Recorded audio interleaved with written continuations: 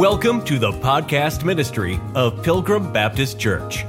Wherever you're listening from, welcome. We pray that the truth from the Word of God speaks to your heart during today's message.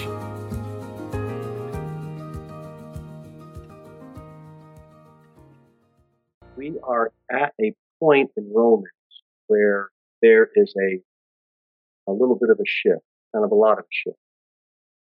So before we really get deep into Romans 9, we've got to lay some groundwork and build up to what we're dealing with. Romans 1, we were introduced in the first 17 verses about the power of the gospel. From there, from Romans 1:18 to Romans 3:20, the wrath of God is revealed. And it describes what you and I were by nature, condemned sinners. And in that section, we see that there is no righteousness in us at all. Next in Romans, from Romans chapter 3, verse 21 to Romans chapter 5, verse 20, we learn how to become a Christian. That is, how to become justified by the Son. It's how we receive God's imputed righteousness. And then what happens in Romans 3:21 to Romans 5:20 or 21 is that now Christ's righteousness is now on us. As we move through the chapter, we get to chapters 6, 7, and 8, and we now realize the absolute holiness of God. And then it comes to light on Romans 6, 7, and 8, how we should live as a Christian. That is, sanctified in the Spirit. And we are realized now that not only is Christ's righteousness on us, but in 6, 7, and 8, we learn that Christ's righteousness is also in us. Romans chapter 9 is a bit of a parenthetical. It's almost parentheses in between Romans 9, which is Israel's past, is what we will deal with. Romans 10 is Israel's present, which we will deal with. And Romans 11 is Israel's future, which we will deal with. So what does that all mean? Well, we're going to deep dive into all that over the next couple of weeks. But we look at why the question is answered. Why is Israel set aside? They've rejected the faithfulness of God, is the short answer of why God has set the nation of Israel aside. And it will deal with Romans chapter 9, 10, 11, God's righteousness with that nation of Israel. And God will defend his sovereignty regarding their election. That nation is an elect seed, but nationally, that elect seed, that nation, nationally, they have been set aside. But it needs to be dealt with, and Paul is going to deal with that, and for some real important reasons. And this is why the narrative now changes when we get to Romans chapter number 9. What is interesting is the church, that's us, born-again believers. We are, if you will, a parenthesis. We are a parenthetical. Because most of our Bible is all about God dealing with the nation. There's a lot of pages in the book about that. And now there's this church, which we are a part of. But God hasn't finished dealing with his nation. And so right now, there's a time of the Gentiles. It's a parenthesis, if you would, because God's going to complete his dealings with Israel. But in the meantime, right now, we are in this church. And so Romans chapter 1 all the way through 8 deals with that. And now we are looking at Israel as the parenthetical as far as the book of Romans. Does that make sense? It's a bit of a flip-flop.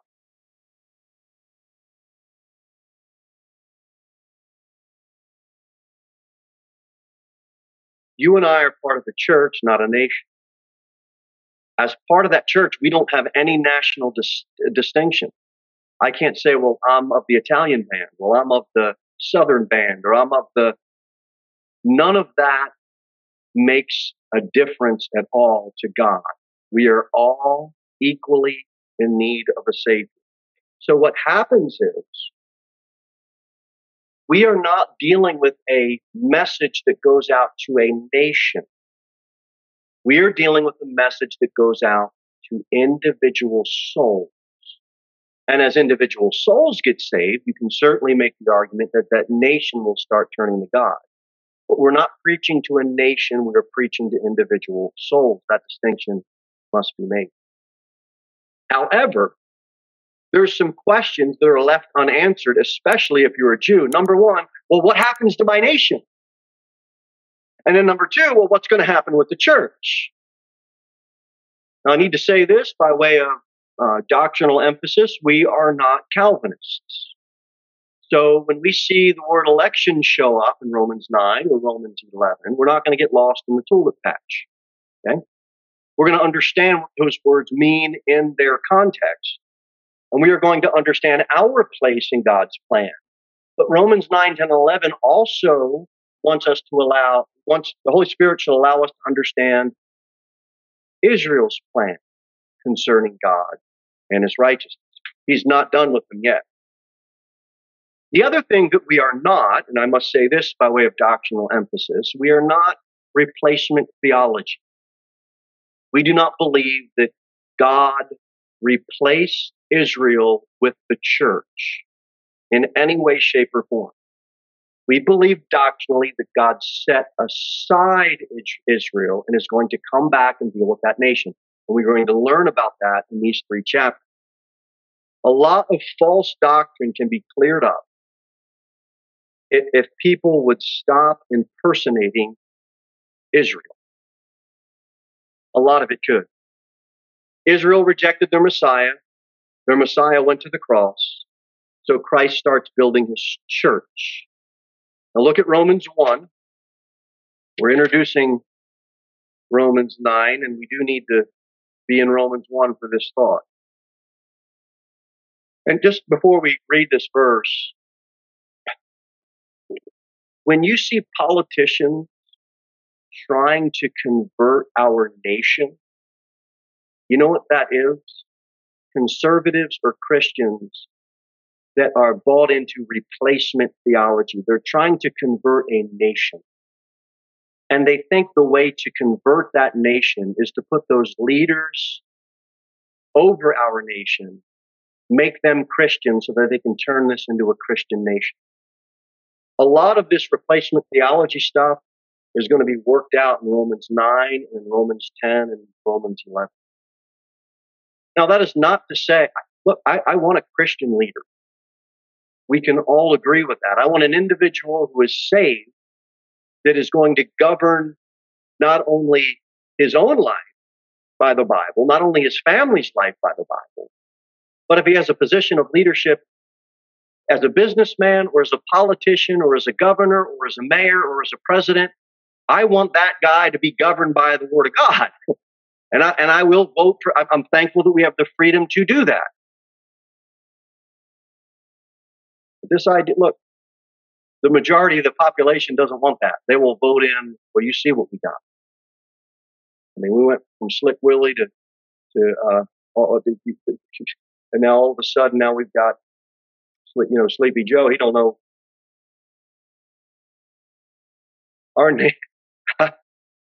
Our nation is not doing well with the leaders that it elects.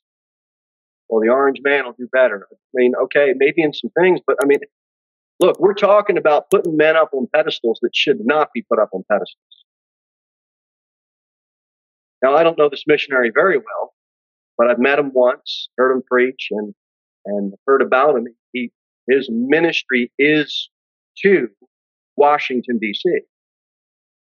And the only thing he's trying to do is give the gospel to those people. You see, that's a missionary. That's a preacher that's got this thing figured out dispensationally. He understands, look, I'm not trying to get a nation to convert. I'm trying to get an individual to convert.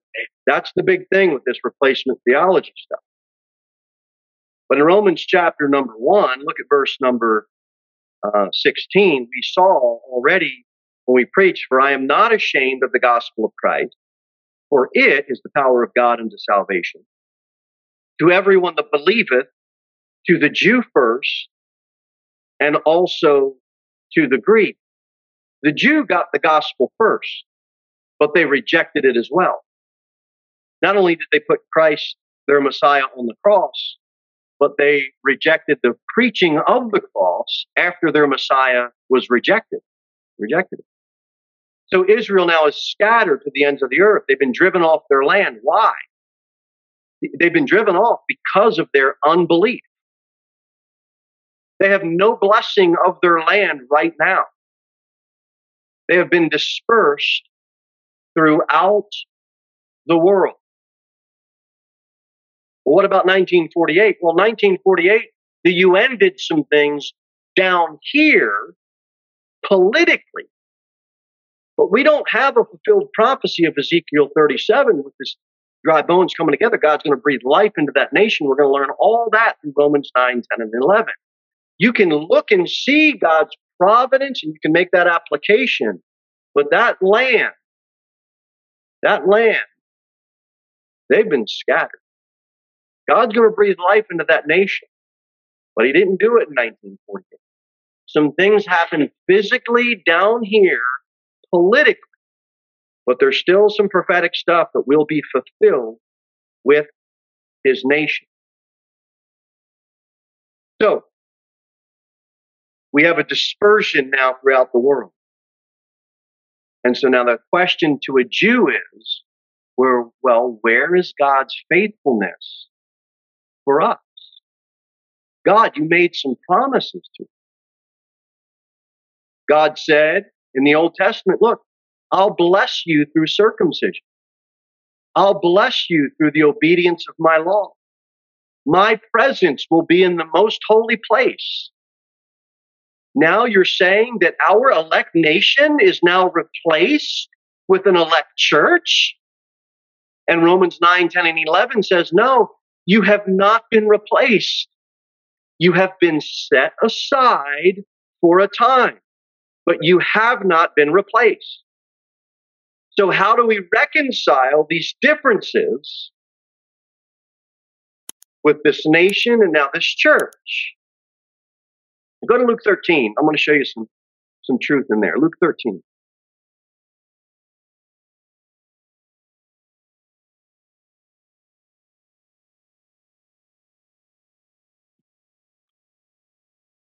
Luke chapter 13 will be in verse number 45. Luke 13, verse 34, rather. Luke chapter 13, verse number, here it is, 34. All right, we've read this before. You know this passage. Oh, Jerusalem, Jerusalem, which killest the prophets, and stoneth them that were sent unto thee. How often would I have gathered thy children together, as a hen doth gather her brood under her wings, and ye would not! Exclamation point. God says, look, my will is that I gather all you. I want all of you. Israel's will was, nah, forget you. We'll reject you. We'll put you on the cross. We'll hear the preaching of the cross, and we just unbelieve. We don't want to hear it. You know what God says? Verse 35, behold, your house is left desolate, is left unto you desolate.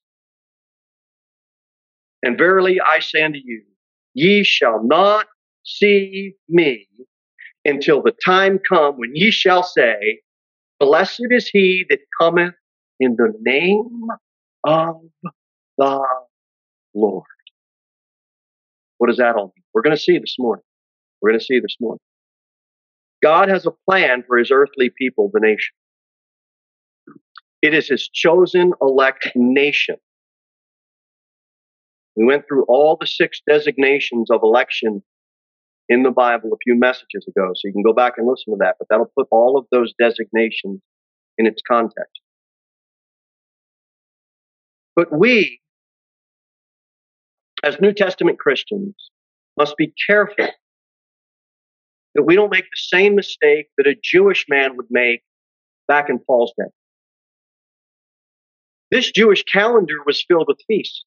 and sacrifices and temples and altars and laws and obeying them. That was their yearly calendar. Now they're in Christ, in a church, as individual elect people, not as a nation. And they bring all of that into the church. Can you understand why? Imagine being a Jew in Paul's day and you got saved. Oh, wait, no more Sabbath. That's a tough thing. This is why I say over and over again, if you look at America's church calendar, it's filled with holy days, holidays, whatever you want to call them, sprinkled throughout the year, and the church designs their calendar around that.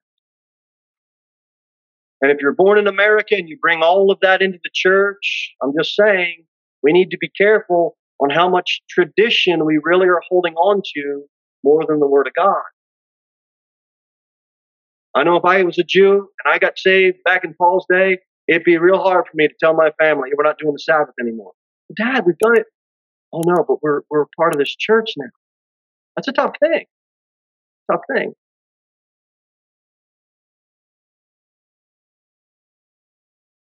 So what becomes of God's promises to the Jews? He's going to turn his attention back to Israel, but right now he's dealing with the church. And you know what's going to happen from all over the world? The temple's desolate. They've been scattered abroad. We're in the times of the Gentiles. Before God starts to deal with that nation, the church is going to be caught up. And now the clock is going to start to tick. You know what's going to happen? All of those Jews that have been scattered from all over the world, they're going to come back to one place. They're going to have a temple again. The daily sacrifices are going to be brought back. They're going to be in their land. And then God is going to tell them, when you see the image set up in that temple, you flee your temple, you flee your sacrifice. Let's go to Daniel 9, because we got to get this. Daniel 9.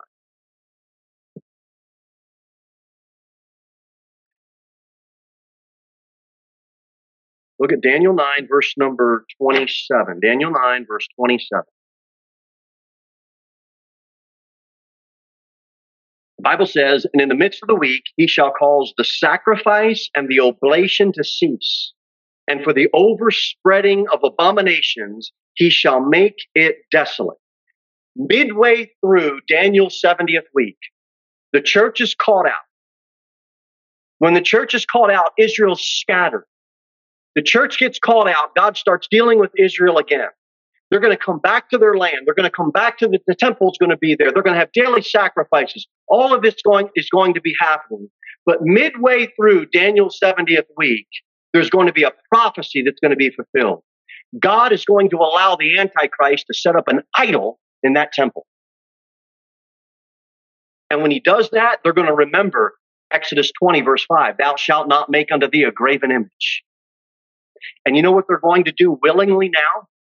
They're going to leave their land and their temple and their sacrifices and everything that they put their hope and faith and their dreams in. That was more important to them than God was. They wanted the physical blessings that God gave them. But God told them, when you see that idol in the temple, you flee to the wilderness. You know what they're going to do? They're going to flee. They are going to leave what they said they loved before, because they are finally going to trust God. So it says in Matthew 24, when ye therefore shall see the abomination of desolation spoken of by Daniel the prophet. Matthew 24 is dealing with Daniel's 70th week. And that's why it references back to this passage in Daniel that we're reading. Stand in the holy place, whoso readeth, let him understand. Then let them which be in Judea flee into the mountains.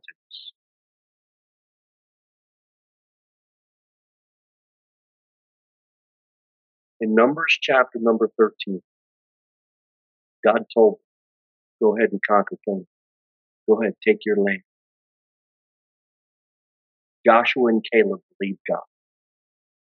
The other 10 spies said, we don't believe you, God. So you know what God said? All right, go ahead out in the wilderness. You think they wanted to go into the wilderness? They sure did. They all died there. None of them got to enter in. Half the generation died off in the wilderness. None of them got to enter Canaan. Joshua and Caleb did. You know what's going to happen when God deals with Israel during that Daniel 70th week? It's an absolute flip. They are going to want to go into the wilderness. They will flee into the mountains because they see the idol set up and they finally trust God. So they flee into the mountains willingly and they trust God that they won't die.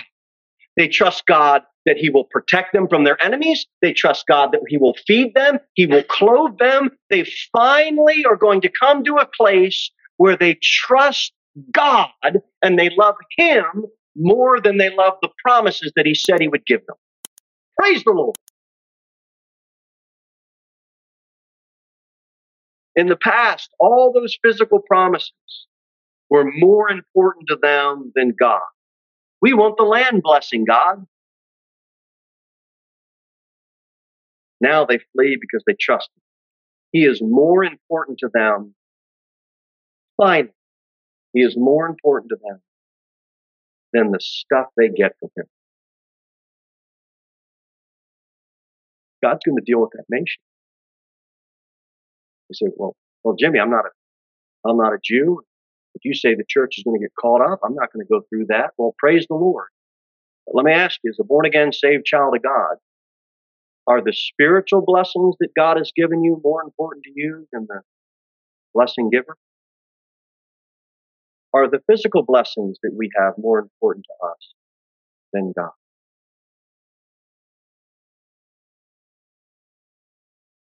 We caught up with some old acquaintances this past Sunday at church and visiting. Haven't seen them in years. Little country church. They probably don't even have as many pews as we do. And during that service, for the first time in a while, I appreciated having a padded pew. Ladies, can I get a witness? Hallelujah. Glory to God. Praise the Lord. All the adjectives. It's okay. You can do it for a 10-minute sermon. 20-minute, okay. But we better speed up the song service. Because this sitting on wood isn't going to cut it. Would any of you think? I mean, it's a blessing. I'm not saying I want to go to wooden pews. I'm saying it's very, very easy to get comfortable, especially as an American. Especially as an American. And I don't think that we think about that as much because we just think it's always going to be here. What if it's not always going to be here?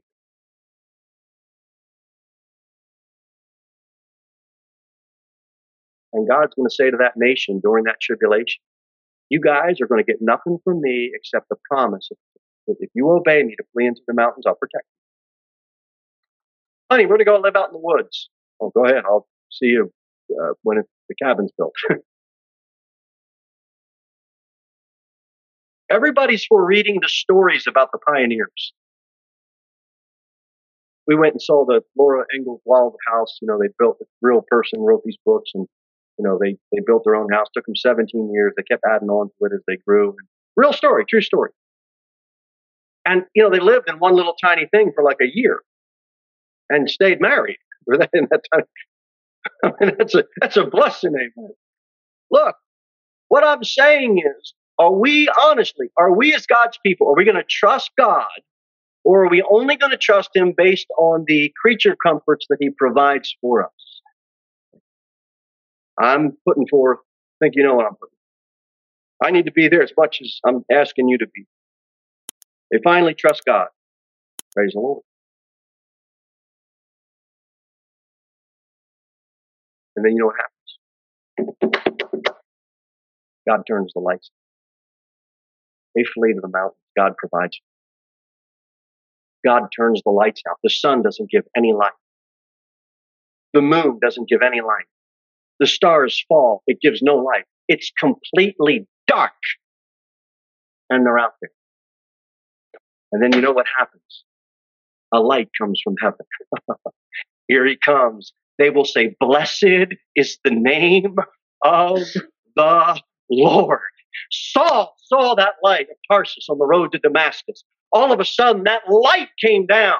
That's why Matthew 24 talks about, as a lightning, God's going to come on back. And finally, they're going to look to him on whom they have pierced. That's what Zechariah 12 is talking about. They will finally mourn for him. They will finally look to him. He will come. And then guess what? All of Israel will be saved. God put Israel aside. He didn't replace it with the church. Oh, he's got a lot of prophetic plans for Israel.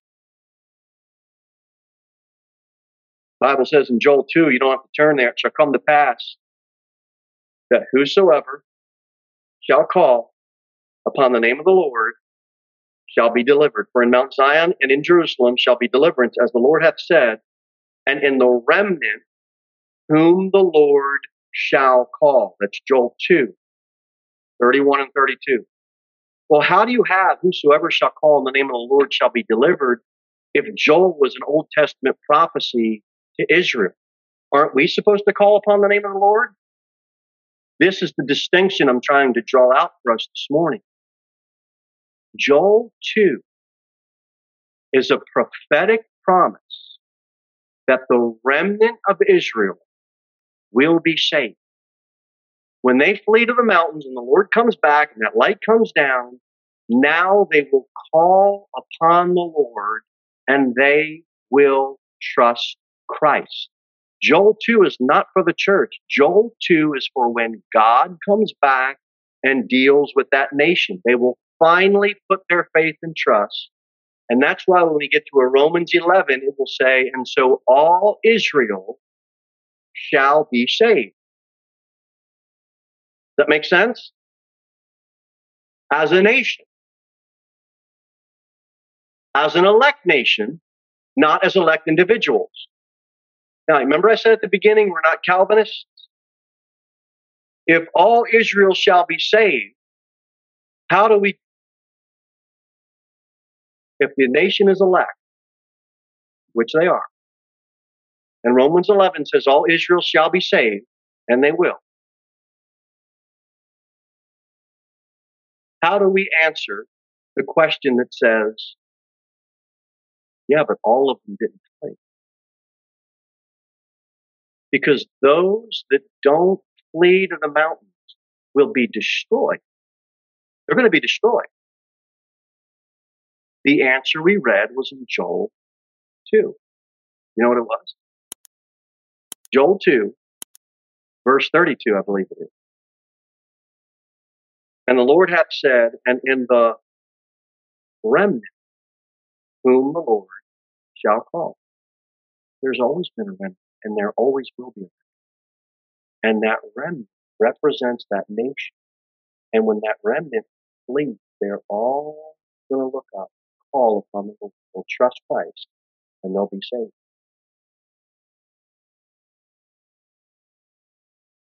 Calvinism don't work. You have an elect nation. Every individual in that nation it's a remnant. It's a remnant. They have to choose to obey God and flee into the mountains. Now, we're not asked to flee into the mountains, but if God asks us to do something now, we can see it in the New Testament, what he asks us to do. We better by faith obey him. So I put a lot of emphasis on evangelism. I believe we should all be obeying that. I believe if I dial that down by default, people will just do less of it. I just figure if I dial it up and emphasize it more, people just, I think that principle works.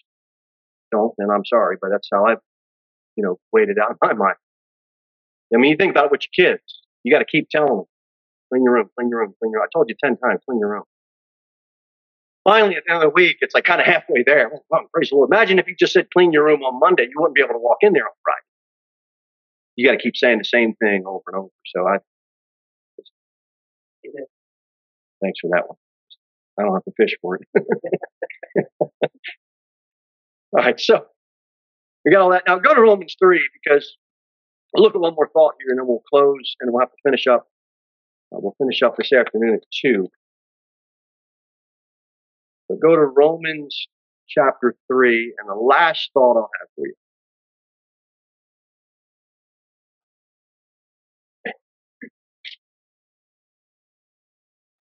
Romans 3.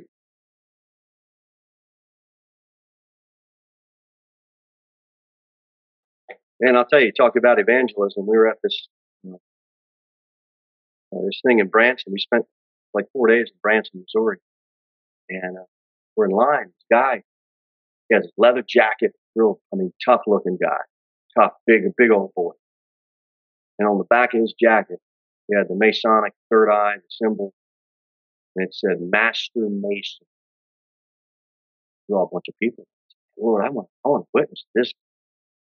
But I can't let him have it. Fine. So we went and sat in a little area. We were done this ride. We went and sat in these little Adirondack chairs. We had some shades. We went and sat there because the kid wanted to run and do another ride.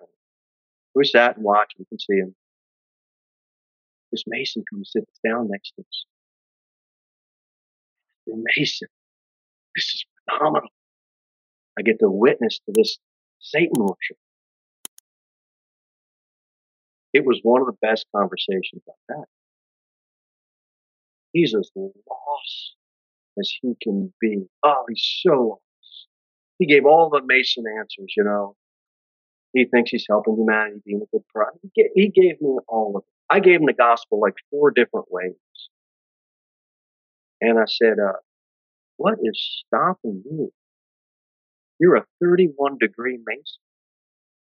I said, what's stopping you from your 32nd and your 33 degree? He said, man, I'm out here with my family. I just think my family's more important.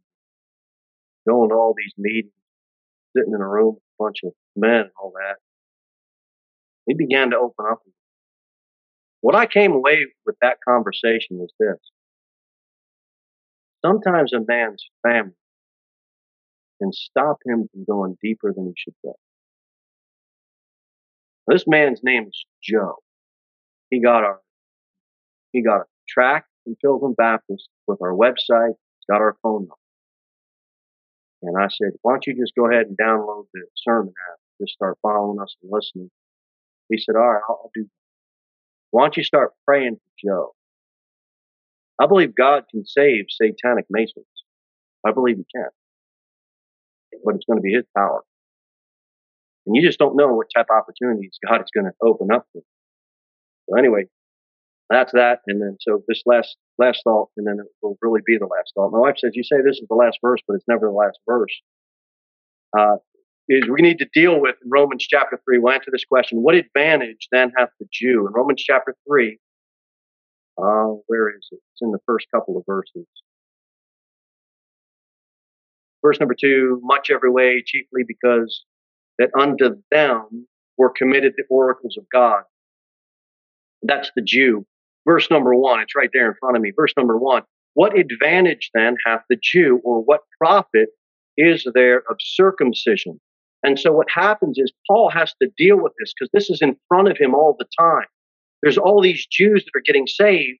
And so this Jewish relationship to Christianity was a very vital one in Paul's day. So his legal defense for justification by faith, we're right in that verse. Watch what verse 21 says. But now, Romans 3:21, the righteousness of God without the law is manifested, being witnessed by the law and the prophets. He made his defense for this doctrine of justification by the law and prophets. So we have now this Jewish perspective that's going to create some difficulties and objections for Paul, and he's got to be able to answer them. Number one is, are you saying that faith removes our national distinction? I mean, it says there is neither Jew nor Greek. We're all one in Christ. Paul has to be able to answer this for them. Are you saying that faith usurps our Jewish mark of circumcision? And so Paul has to answer all of this. You're telling us we're part of an elect church now? Wait, I thought we were an elect nation, Paul. What's going on? Come on, Paul. We never let a Gentile become a member of our Jewish nation. What's up? So Paul has to answer this. You're telling me, Paul, I've got to drop all my Jewish distinctions to be part of this church? So in Paul's day, there's a lot of that has to be answered. So that's our introduction to now how Paul's going to deal with that in Romans 9, in Romans 10, and in Romans 11. They're beautiful 3 chapters. I'm really excited about it. And so, but that's all we have for this morning. Come on back at 2 and we'll do some more in the first 3 verses of that. Thank you for listening to the podcast ministry of Pilgrim Baptist Church. We look forward to seeing you in the next episode. In the meantime, you can sign up for our email newsletter at www.pilgrimbaptist.church.